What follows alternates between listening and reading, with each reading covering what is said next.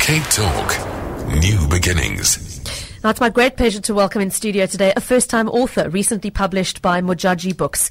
She's written a book that could not be more topical, more relevant, or for that matter, more painful to read, but which I think is so important and is going to be so helpful to so many women. So it's a very warm welcome, Michelle Hattingh, author of I Am the Girl Who Was Raped. Thank you so much for joining us. Thank you for having me.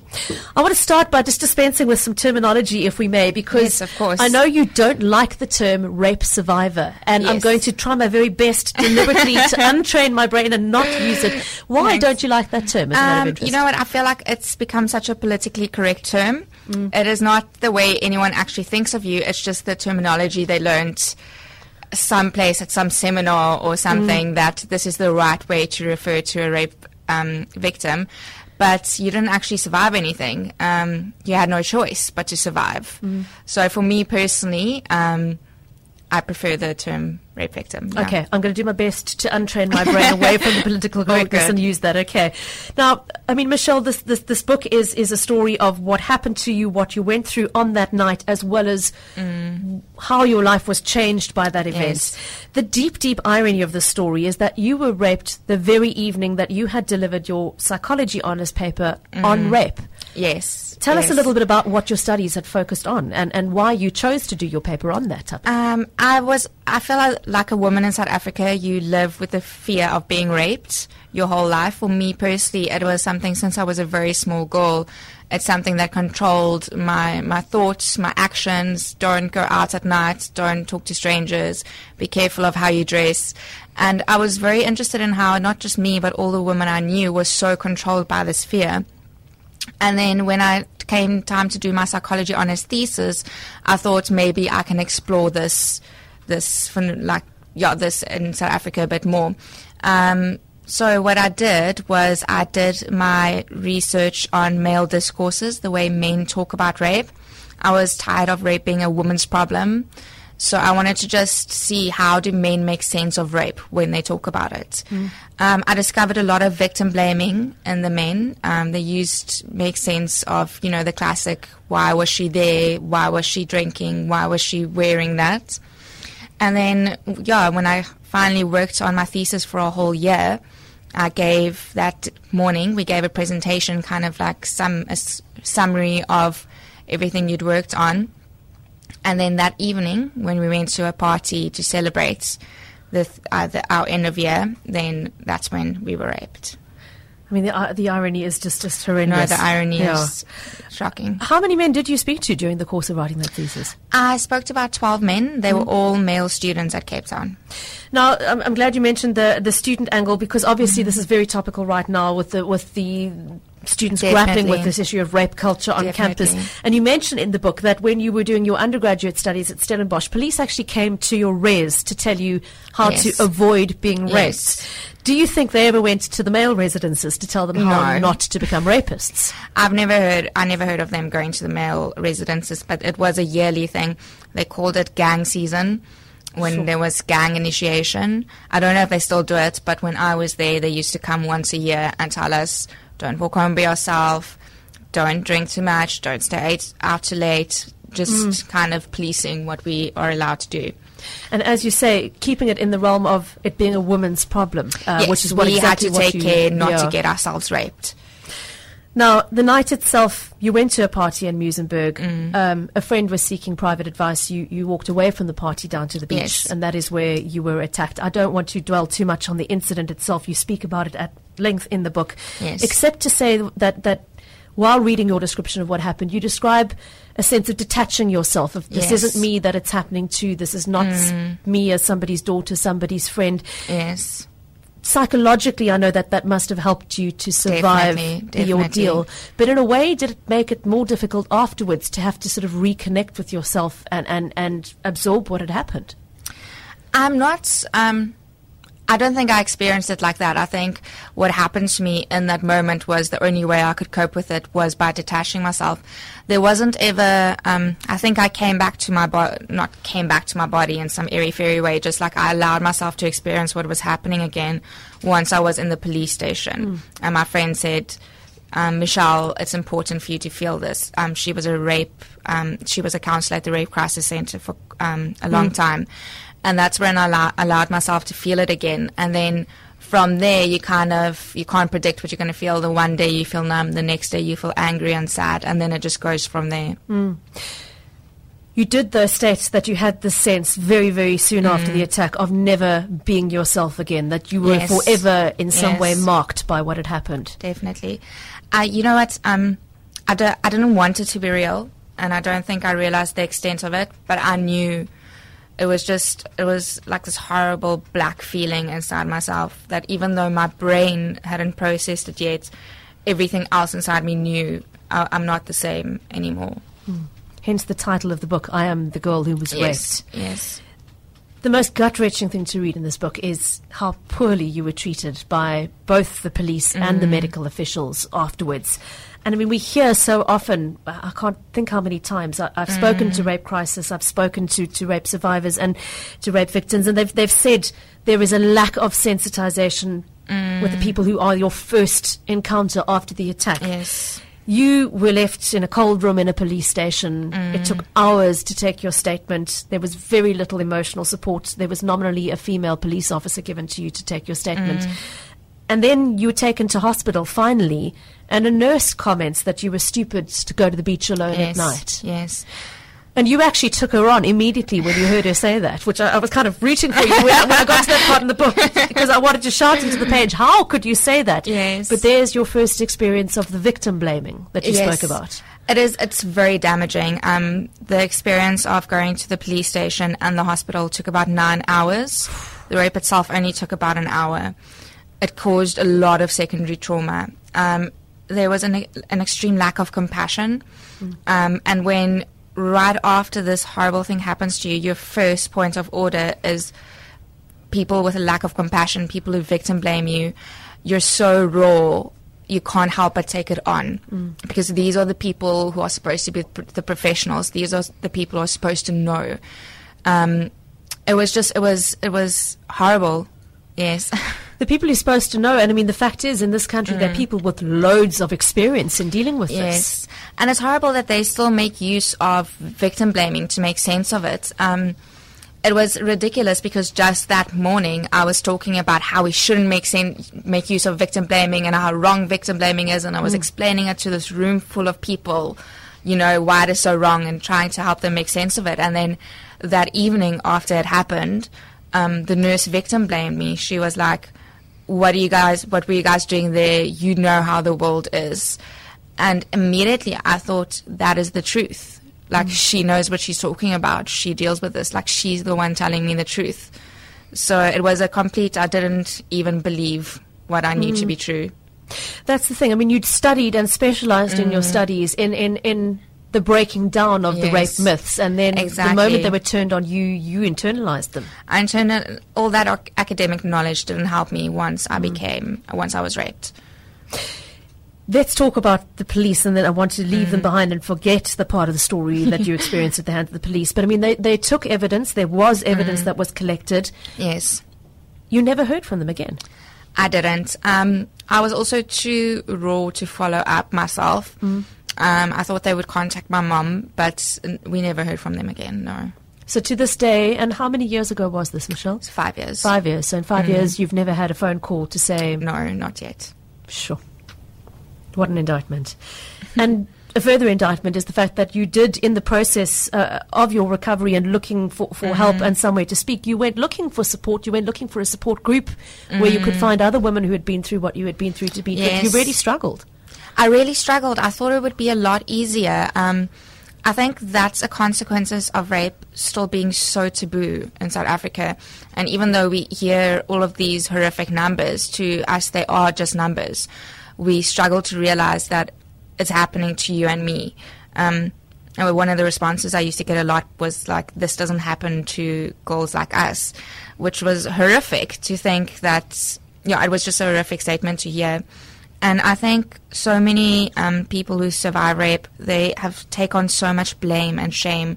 They get blamed by the people around them. They blame themselves, and they have to carry so much shame. They don't want to seek help. They don't want to go to the police. And that leaves all of us kind of living in our own little bubbles instead of being able to stand together and support each other. You know, what strikes me here is that you were in the position where what had happened to you looked at least what people think rape looks like, the stranger in a dark place. Whereas we know the fact is that for most people, their rapist is somebody they know. It might be somebody living under their own roof. It might be their own spouse.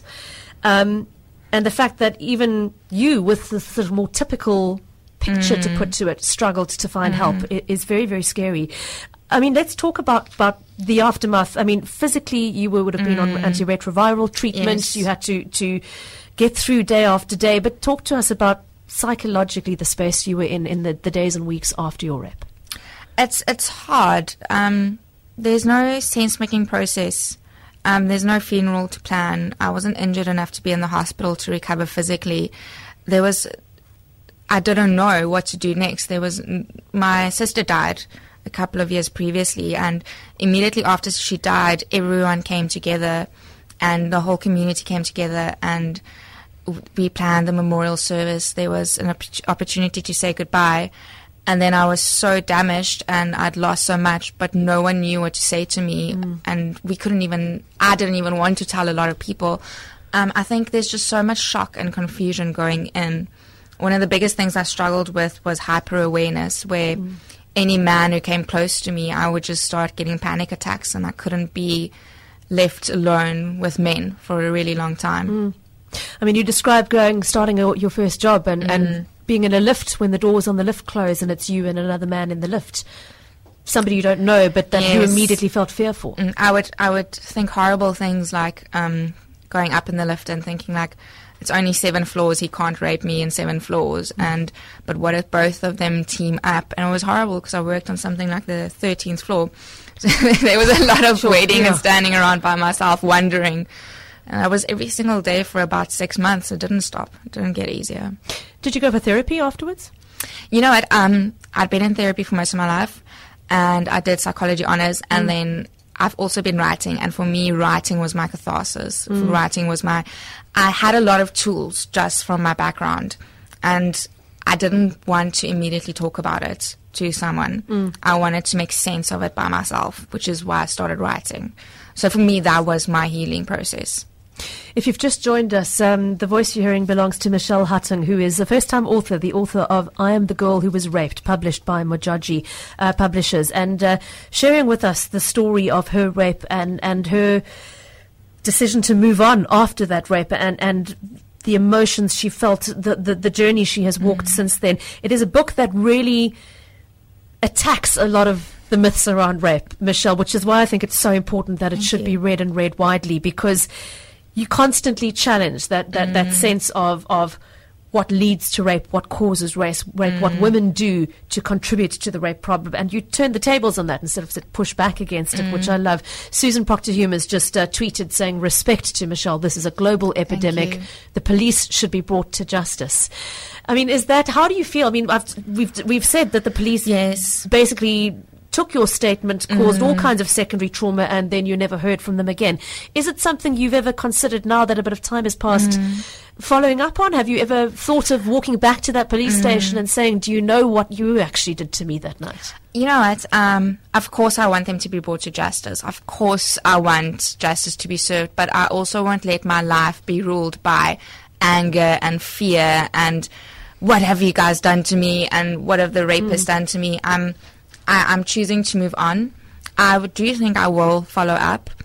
But for now, where I'm at, and that's completely okay, I'm moving on in my own way, which is just taking control and ownership of my story. Now, a friend said to you, I know, at some point, you must not think that this rape defines you. And your response to her was that it does define me. Yes. You want to talk to us a little bit about what you meant there? Yes. You know what, I don't know why, but it really annoyed me when people told me your rape doesn't define you, when I felt in every pore of my being that I'm the girl who was raped.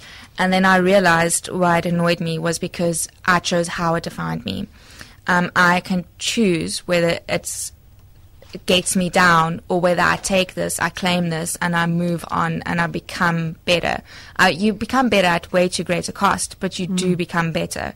So I was just like, for me, my way of making sense of it was in a way embracing that definition of myself and taking ownership of it and being like, I'm the girl who was raped and I'm okay. It must have taken a long time for you to be able to say that, Michelle. Well, it's been 5 years and I've only started saying it recently, so yes, it's taken a long time. Your mom was the person that you wanted by your side immediately after it happened, and your mom has clearly been an absolute pillar of strength to you through this. But an interesting thing that really made me think in your book was talking about the impact on her and the damage to her and the pain that she went through, which is not a part of the story that's often told. No, it's not. I mean, even less. So a rape victim or survivor story is rarely told, and even less than that is the impact it has on the people around them. It causes extreme trauma in the people around them, especially because the rape survivor or victim herself, she doesn't know what's going on in her head one day to the next, and they don't know how to be there for you. They're just trying to keep up to what you're feeling. And I do think my mom carried an immense burden on her, trying to help me and be there for me while her child was raped. She's an incredibly strong woman, and I respect her a lot. It's clearly rubbed off, it has to be said, Michelle. Thank you. We are chatting to Michelle Hattingh, the author of I'm the Girl Who Was Raped. If you want to say something to her or ask a question or share part of your story with her, you are welcome to pick up the phone and dial 021 446 0567. You can also send an SMS to 31567 or tweet us at Cape Talk. Michelle, I have to ask, you talked to us about being in a lift with men and the fear you felt immediately afterwards. Yes. Has that changed? 5 years down the line, are you able to find something like a normal way of reacting and interacting with men again? Yes. I have a boyfriend of 2 years now. He's here, sitting right over there, supporting me. He's been wonderful. He's taught me to trust men again. And I have to say, I've also been surrounded by so many wonderful men, and I've had the support of so many wonderful men that you just can't keep thinking about men in one way. It didn't change overnight, but I found love and I've trust, and that did come back, and I'm very glad it did. I am too. How do you feel about your rapist today? Do you think about him every day? Is it something that occupies your mind all the time? No, it's not. It used to be. It's also one of those things that obviously I was scared for a long time that he would come back and finish the job. You do live in fear for a long time, but I do also think with time comes that perspective of I don't want to let him rule my life, and I'm going to do what I need to do for me. And that has been rebuilding a life. You are working in media now at Associated Magazines for Marie Claire. Yes. And going into a new job like that, obviously the title of your book is a declaration, I am the girl who was raped. But when do you make the decision to talk about it, to not talk about it? It was something you grappled with in the early days, I know. Yes. Partly wanting nobody to know, partly wanting everyone to know. What's it like in a new workplace? It's weird.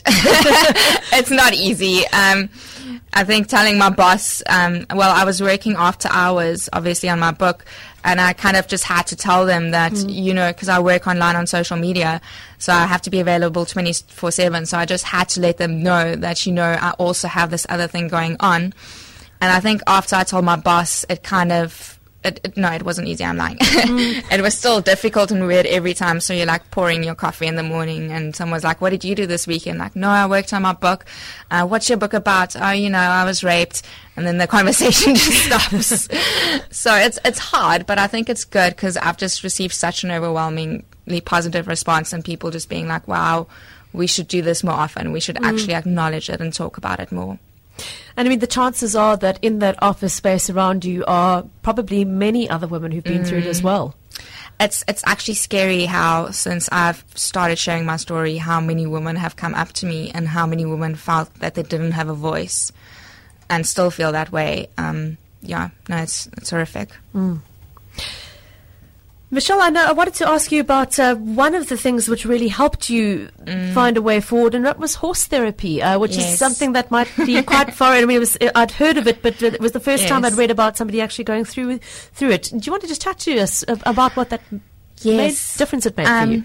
Healing for me has always, animals have always played a big part in my life, and they helped me so much with healing, and I think it's just how pure they are and how they work on instincts and how they respond to your emotions. There's no convoluted politeness or, just cultural norms of how they're supposed to interact with you. It's just pure.